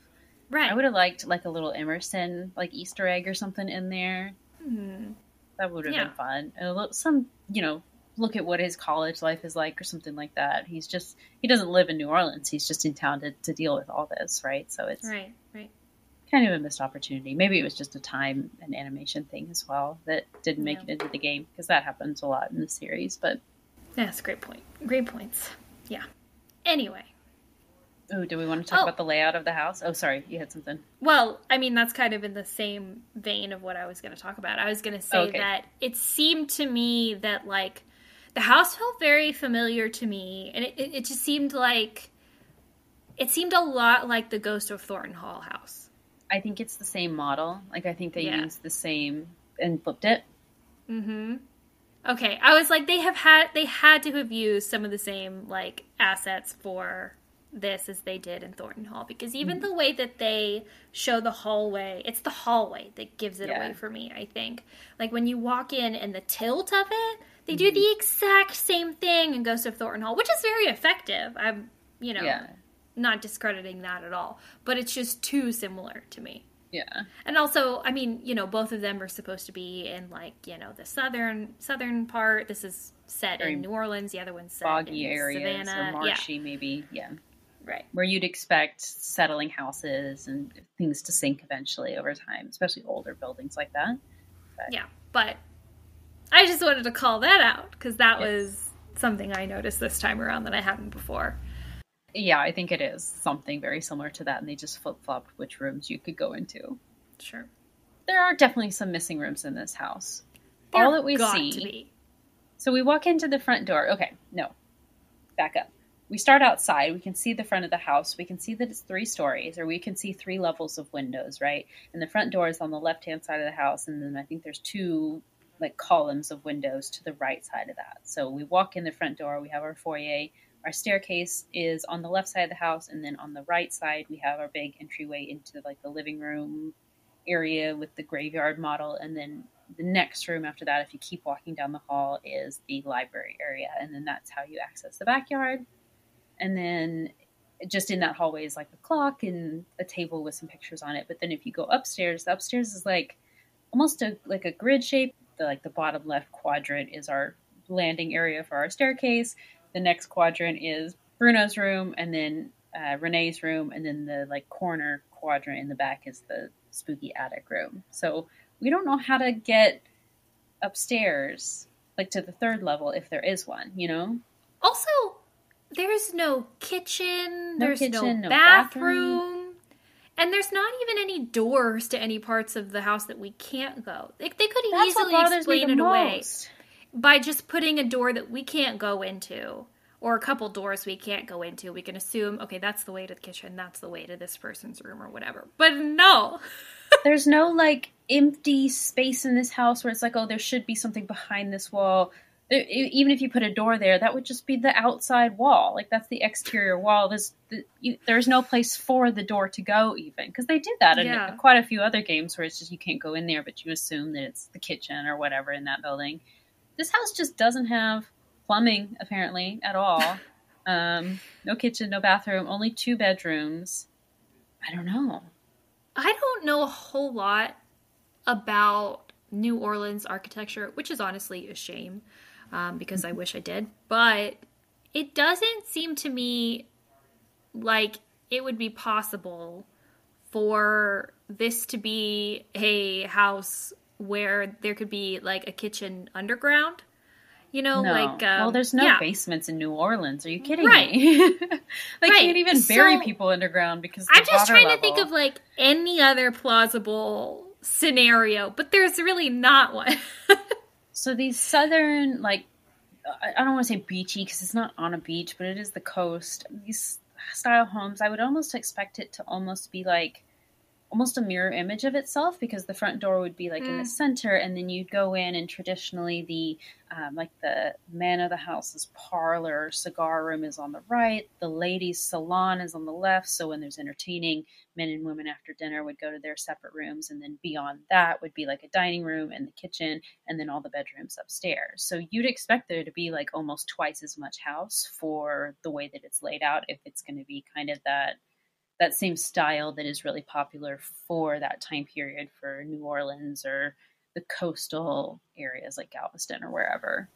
I may be making this up, but was it common, and this is probably too much talk about architecture, I should probably just shut up, but was it common for kitchens to be separate from the house and connected by like a walkway? Am I thinking of that correctly as far as maybe? Like... Possibly, depending on when it was built, that would have made sense for some places, absolutely. But it also could have very easily just been in the house, just a closed off room. Like it wouldn't be like open concept like we think of today, where you have the dining room and the kitchen all in one, or maybe you can even see the living room. I also find it weird that, like, where is this house? Like I think physically, it's outside the French Quarter. I don't think it's in the French Quarter because, I mean, it's on so much land that I don't really see how it could be, you know? Is it like there is a massive cemetery? Is this not a small cemetery? Right. This is a massive cemetery. Mm-hmm. I mean, when you go to a certain part of the cemetery and you look out and you see hills and hills and hills and hills of mausoleums. So, where the fuck I don't really think we see any neighbors necessarily when we see the very first outside view. That's the weird part to me, is I feel like New Orleans in general is like a crowded area. It definitely can be, yeah. We might be on the outskirts, and that's why we had to get the cab to come all the way out here, and that's why we can't get back to the French Quarter. I just feel like this can't be in New Orleans proper. But I don't know enough about the geography of the area to be sure, but I find that suspicious. I mean, if you go far enough out from New Orleans itself, I believe that you're going to just get a lot of, like, marshlands and not even suburb, but just, like, outskirts where there's former plantation land and things like that. So there is big tracts of land out there. I just don't know how close that is to New Orleans proper. But where would it be that they would have such a massive cemetery? There's massive cemeteries all over New Orleans. But in New Orleans, though, you know what I mean? Mm-hmm. That's what I don't get it. Yeah. But also, is this a privately owned cemetery? Like, what's the situation with that? And why is it that the Bollets are always the ones who are, like, looking after this cemetery? Do they own the cemetery? How does that work? I don't get it. But I kind of just imagine in my mind that this is like a family business or something that he got roped into, but also aspired to be a dentist, so did both. Who knows? Doesn't seem it's a weird setup. Yeah. I feel like that would be a pretty busy job, unless it's just like really old graves that he's just kind of cleaning up, and then they only really use it for new Bollet family members that need to go in there. I don't know. Oh my gosh. I don't remember. Very interesting. I didn't pay close enough attention to any of the dates in the logbook, because there is a book. He keeps a logbook of everyone who's buried there. Goes up to the 70s, but no farther than that. Okay. Yeah. So maybe it is quite a new, because we know Henry's parents are buried there, and that would have been the 90s. That was the 90s, yeah. But that might be just an exception because they're family. They go in the mausoleum. Maybe they're full, I guess, and he's just kind of taking care of it. Not that it's an active, like they're having funerals there all the time or something like that. Who knows? Right. But very they did interesting. do a good job of designing that cemetery. It looks just like the ones in New Orleans. So yeah. We could also talk about some Easter eggs if you want to talk about some Easter eggs. Yes, there are 3 Easter eggs that you can get in this game, and if you get all 3, you get a special award at the end. So I forgot. So I wasn't talking about the literal Easter eggs, although there are those sorry. too. No. I mean, true to form. True, yes, those also exist, but I wasn't even thinking about that. I was thinking about like references to past games. Yeah, so the gumbo truck operator is very clearly like the midsection of Shorty Thurmond from Secret of Shadow Ranch. Yes. I love that. Which I think is interesting as far as like continuity for because at this point he's supposed to be arrested. Mm-hmm. Unless he escaped or unless he's out on bail and now he's operating a gumbo truck in New Orleans. And doesn't recognize Bess because Bess is the only one who ever goes there. And he never met Bess in Shadow Ranch. Oh my goodness. Okay, this is going to be a huge spoiler for a later game, but not too many games from now, 3 games later, we're going to have a plot point where some older culprits might be some suspects in a game. I wonder if that was planted there as kind of a call forward to that, like hinting that, maybe you need to be worried about someone, we won't say who, coming back. It's not Shorty, spoiler alert, but I wonder I could if that totally was see it. Intentional. Or I could totally see a scenario in which, in the future, they bring back Shorty Thurmond as a character. Mm-hmm. Because, spoiler alert, he's a great villain. Like, just top notch. I love Shorty. Yes. So, that I feel like would be good. I'm here for bringing back old villains. I'm here for it. As long as it's not done as poorly as the other game. Right. So there's also in the library, there's a couple books that give us some callbacks as well. So there is a library catalog card for a book which is written by Bill Kessler. which is the haunted carousel, the guy who made the carousel in... No, that is White Wolf. Bill Kessler's from White Wolf Bicycle Creek. Oh, I'm thinking about... Rolf Kessler. Rolf Kessler. Carousel guy. The Kessler name, though, again. So... Yes. We can ask him if he's related in White Wolf, and he's like, I don't know. Never heard of him. So there's that one. And then there's also a book written by Prudence Rutherford. Yes. Which I love, and she's a recurring character. She starts off in Scarlet Hand, but comes back in a few. Or just one or two. Danger by Design, definitely. Yeah. Phantom of Venice, so she'll be back in the next one. We call her, as well. Yeah. Yeah, we never see her, but we get her as a phone contact in a few games, which is fun. Yeah. And I think that's hilarious because I'm pretty sure the book is like an autobiography that she's written about her life. Yeah. It's like a Prudent, I forget the title of it, but it's a clever title. And yeah. It's always Very puns curly. off her name, something. Yes. Yeah. Yes. So good. Principles of Prudence or something like that, or Prudent Principles, or I don't know, something like that. Yeah. Oh, I did want to talk about, so Bess, throughout the course of this game, technically poisons Lamont 2 times. So she poisons him with the sneezing powder, causing him to have, like, this incredible sneezing fit. And he tells us, you know, he's actually quite susceptible to allergies, and he has, like, one of those nose sprayers or whatever in the back because he gets, like, these allergy attacks. So we purposefully give him the sneezing powder to cause this.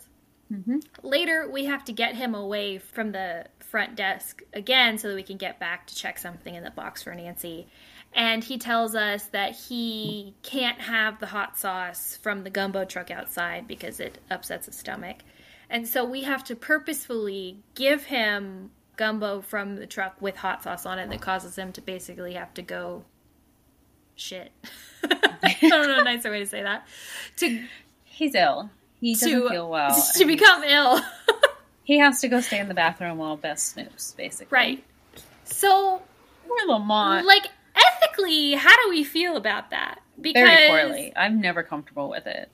It seems really terrible for poor Lamont, who is just trying... wrong. He's just trying to do his job, protect his business, like, not let uninsured employees into the back room, you know? Right. Like...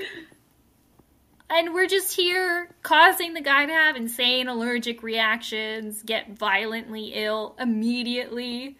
Like... Twice! We don't even find a better excuse than just like... Well, I mean, the nose and then the hot sauce thing. That's 2 times. They could have just stuck with one and then found some other excuse, like prank call him to get him to come outside or something, you know? Something else that's not harming him. Mm-hmm. Ugh. Mm-hmm. Yeah. I did not like it at all. Again, this is all Nancy's fault. If Nancy never asked Bess to do this, it wouldn't have been an issue. Yeah, so I'm not calling. I just want to make it clear. I'm not calling out Bess for these actions. But Lamont does deserve better. Yeah. Poor Lamont. I like him. He doesn't really, I mean, we don't really get a lot of suspicion thrown on him other than the box stuff, and that gets cleared up pretty quickly. So there's nothing he does wrong. Yeah. Do we want to talk about my secret theories as to why? Yes, please. Yes, please. So there was kind of like a lot of mysterious stuff about Zeke's that we don't ever get an answer for. At one point, Nancy also asks Lamont how he knew Bruno, because he tells Bess that he met Henry at Bruno's memorial service after he passed away. But why was Lamont at Bruno's memorial service is a question we never get answered. Yeah. We never know how he and Bruno met, what relationship he had to Bruno. Now, maybe Lamont is just a savvy business owner and tries to get into wealthy people's houses who have recently passed for his curio shop. That's a potential explanation. Yeah, definitely. But I don't know, he makes it seem like he has a reason to know him and is not super forthcoming on what that reason is. Yeah. Never thought about that. I find that fascinating. The other thing I find fascinating is that, yes, there are all these weird things in his shop that are, like, weirder than you would normally find in a curio shop, I feel like. Like shrunken heads, mummy. Right. Shrunken Heads I can totally understand. A whole mummy in the corner? With the sarcophagus What? and all. How does nobody come in and, like, call the government about that? Because clearly, like, this is, like, some archaeological, historical object that needs to be in a museum, not a curio shop on the corner of Rampart and Dumaine. Right. Like, And that so tank, there's that. that thing, that needs to be in Area 51. I don't know what that is. Yeah, yeah. But also, we get if you look through the calendar that Henry has on his desk, and you go through all the different, like, locations where the Jolly Rogers crew meets, they meet at this location on Rampart and Dumaine quite often.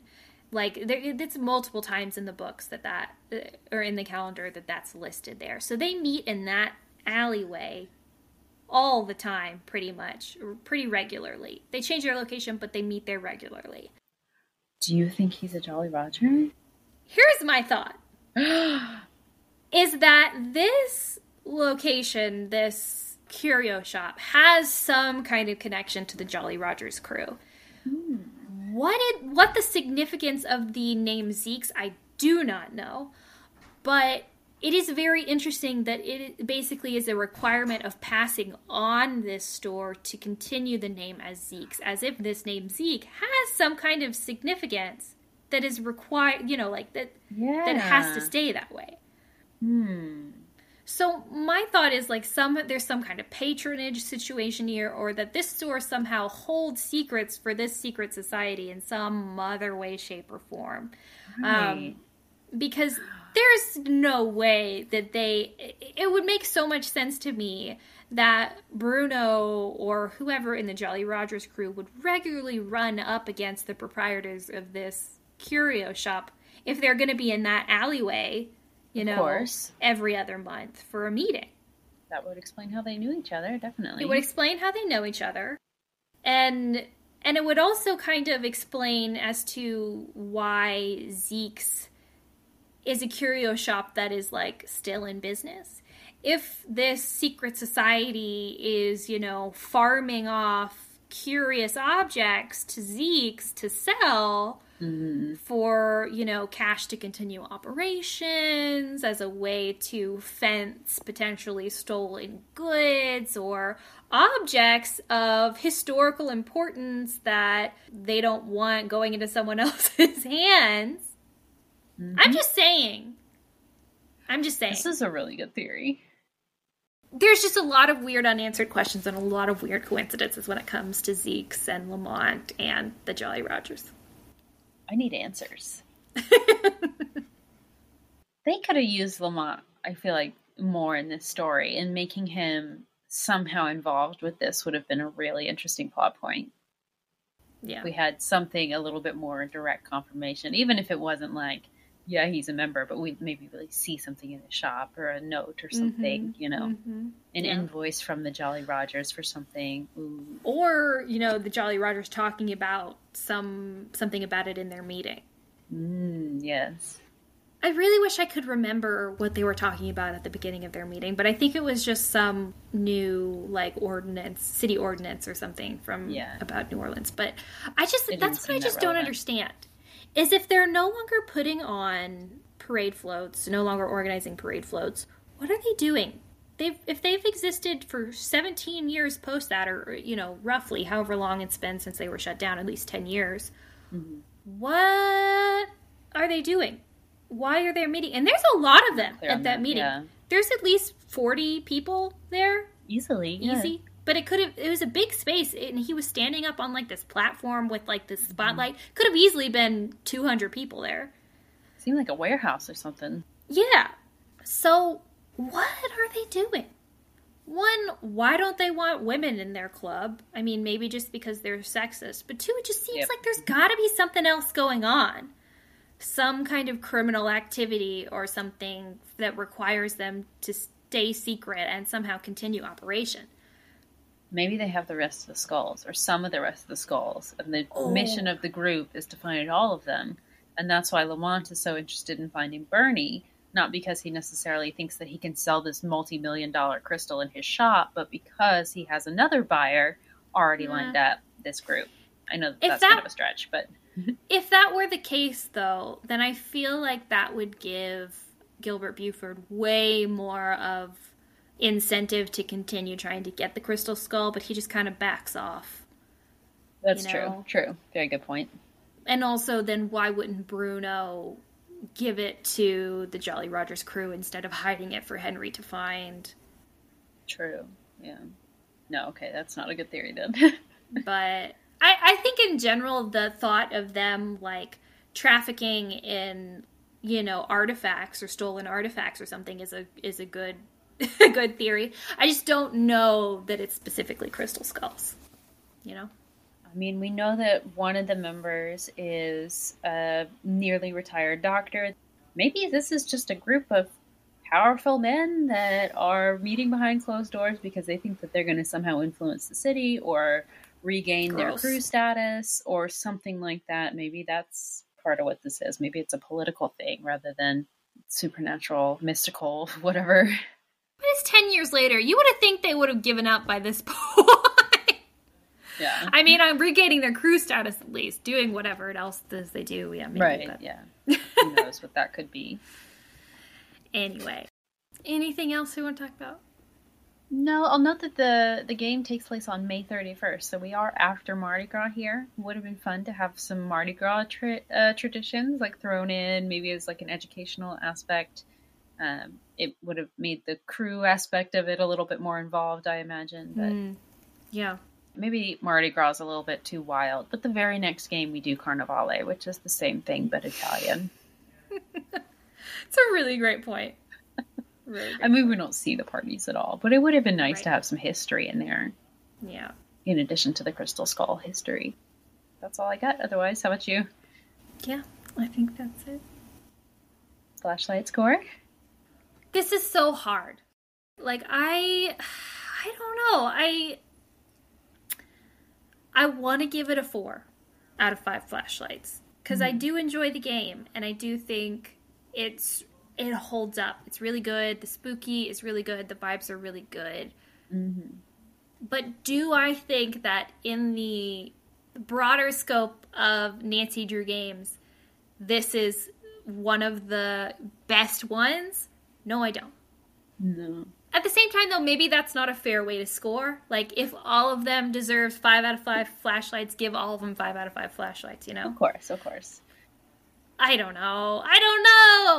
Okay, 3.5. My heart gives 3.5. That's what I was going to say as well. Flashlights. Yeah. Exact same rationale. It's like, I can't give it 3 because it's better than that, but it's definitely not a 4 either. 3.5 is fine. Yeah. 3.5. Great. Loses some points because of Dr. Buford's existence, but other than that, yeah, solid game. Bit puzzle heavy. Wish there was a little bit more, I guess, narrative to it, but that's okay. Interesting. I feel like the puzzles were good, and I do agree that there were a lot of them, but the way that they were clumped together, I think, is what detracts from it the most for me, is because, like, you have to do them all, and you, like, do them all at once, and you do them all in succession, and then it's like, as soon as the puzzles are done, the puzzles are done. Right. Like, instead of, like, spreading them out a little bit more, or at least the challenging ones. Spreading the challenging ones out a little bit more, I feel like would have been better. It can be frustrating, because sometimes when you're playing, you just come across a puzzle every now and then, but you also have other things to be doing. This, it's like if you get stuck, the only other thing to do is just go solve puzzles for a couple hours. And if you get stuck on those, it's not like you can go question suspects more or switch to Bess and work on something there. It's just, okay, another puzzle. Okay, another puzzle. Okay, more eyeballs. And it's just eyeballs over and over again. And you're just doing these things for eyeballs. And I get that it all like culminates in this one massive eyeball puzzle that you need at the end, which I like that concept, the smaller puzzles leading to the bigger thing that you need later on in the game, but it's just too repetitive. It's too many eyeballs. It's a lot of eyeballs. And why? Why eyeballs? Why eyeballs? Such a random object. To be creepy. Yep. I guess. And they're all weird looking too. Like one of them has 2 pupils. One of them is like bright red. One of them has a sun instead of a pupil. Corey, something just occurred to me. Yeah? Do you think we're supposed to put the eyeballs in the crystal skull? Oh, I've never thought of that. Which ones will we choose, though? Well, I think probably they all have some kind of purpose or magnification on the power of the skull. Ooh, I like that. Whatever glass eye you choose that day, it depends on how the skull will behave.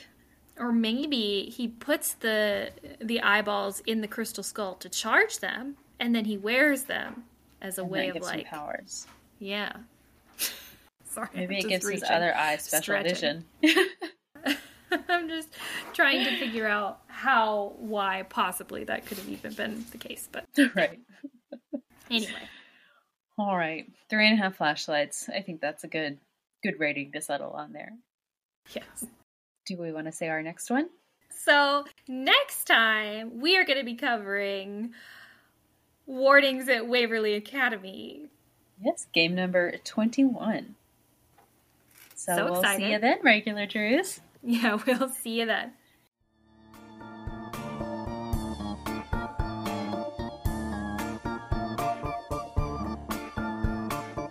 Thank you for listening to Regular Nancy Drew. Email us at regularnancydrew@gmail.com. If you like this episode, make sure to rate, review, and subscribe. You can also follow us on Instagram at Regular Nancy Drew and Twitter at RegularND. You can also support us on Patreon. Patrons at the $3 level vote on upcoming episode topics, and all patrons receive early access to each episode as well as weekly bonus content. And to all you regular Drews out there, Thanks for listening.